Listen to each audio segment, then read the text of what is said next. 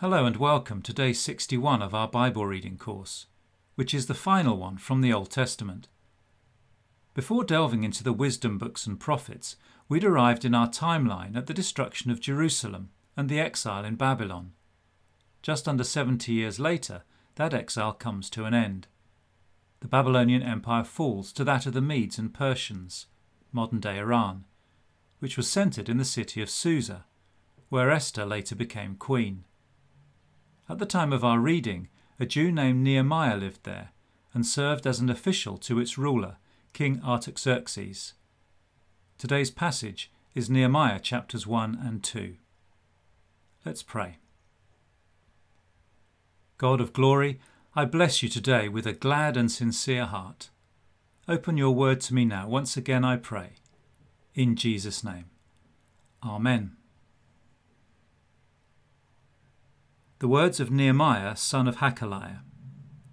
In the month of Kislev, in the 20th year, while I was in the citadel of Susa, Hanani, one of my brothers, came from Judah with some other men, and I questioned them about the Jewish remnant that had survived the exile, and also about Jerusalem.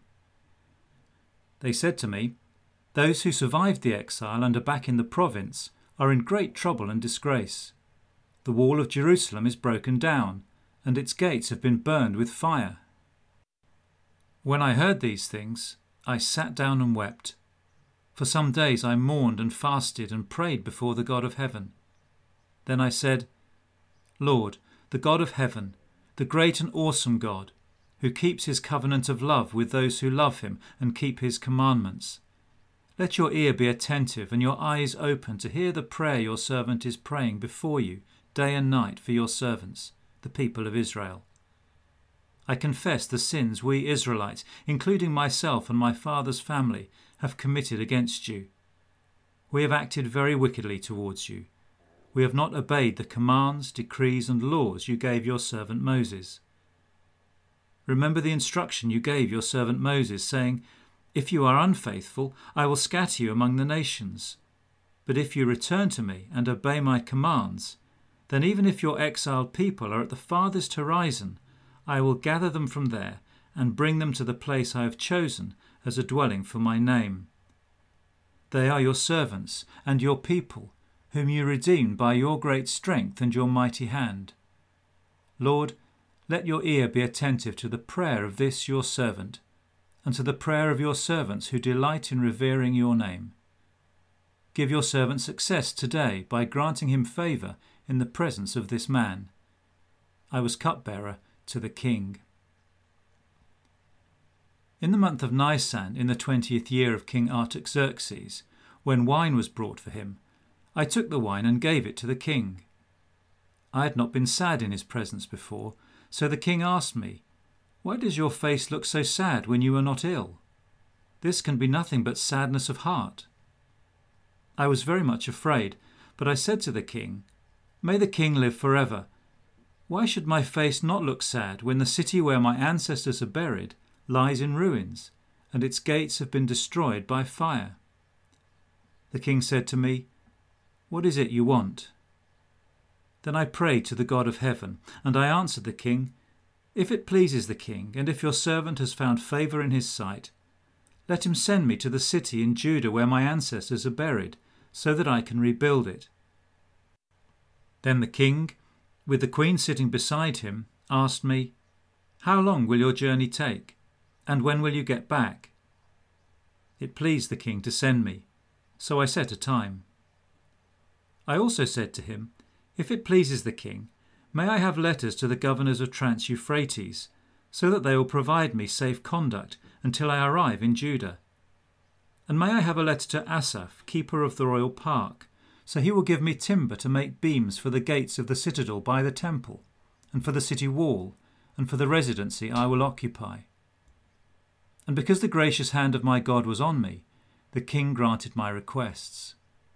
So I went to the governors of Trans-Euphrates and gave them the king's letters.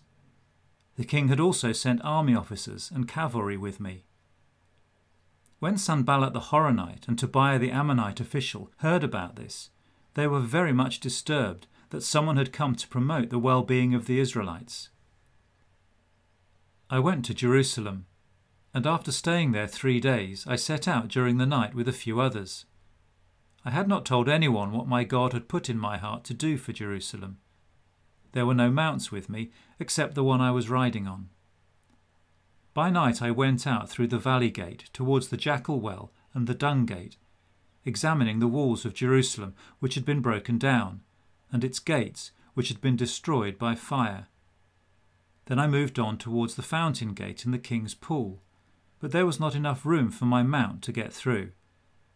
So I went up the valley by night, examining the wall. Finally I turned back and re-entered through the valley gate. The officials did not know where I had gone or what I was doing, because as yet I had said nothing to the Jews or the priests or nobles or officials or any others who would be doing the work. Then I said to them, "You see the trouble we are in. Jerusalem lies in ruins, and its gates have been burned with fire. Come, let us rebuild the wall of Jerusalem, and we will no longer be in disgrace." I also told them about the gracious hand of my God on me, and what the king had said to me. They replied, "Let us start rebuilding." So they began this good work. But when Sanballat the Horonite, Tobiah the Ammonite official, and Geshem the Arab heard about it, they mocked and ridiculed us. "What is this you are doing?" they asked. "Are you rebelling against the king?" I answered them by saying, "The God of heaven will give us success. We, his servants, will start rebuilding. But as for you, you have no share in Jerusalem or any claim or historic right to it." The books of Ezra and Nehemiah recount the story of the return from exile. Over 40,000 men and their families set about rebuilding their lives in the towns and villages of Judah, including the wreckage that was Jerusalem and its once glorious temple. They make an immediate start there with the altar and foundation stones, holding a very emotional service of thanksgiving and dedication. But then opposition from regional officials puts a halt to the work for no less than 16 years. It's only after 2 more of the minor prophets, Haggai and Zechariah, tell the people to get going again that further progress is made.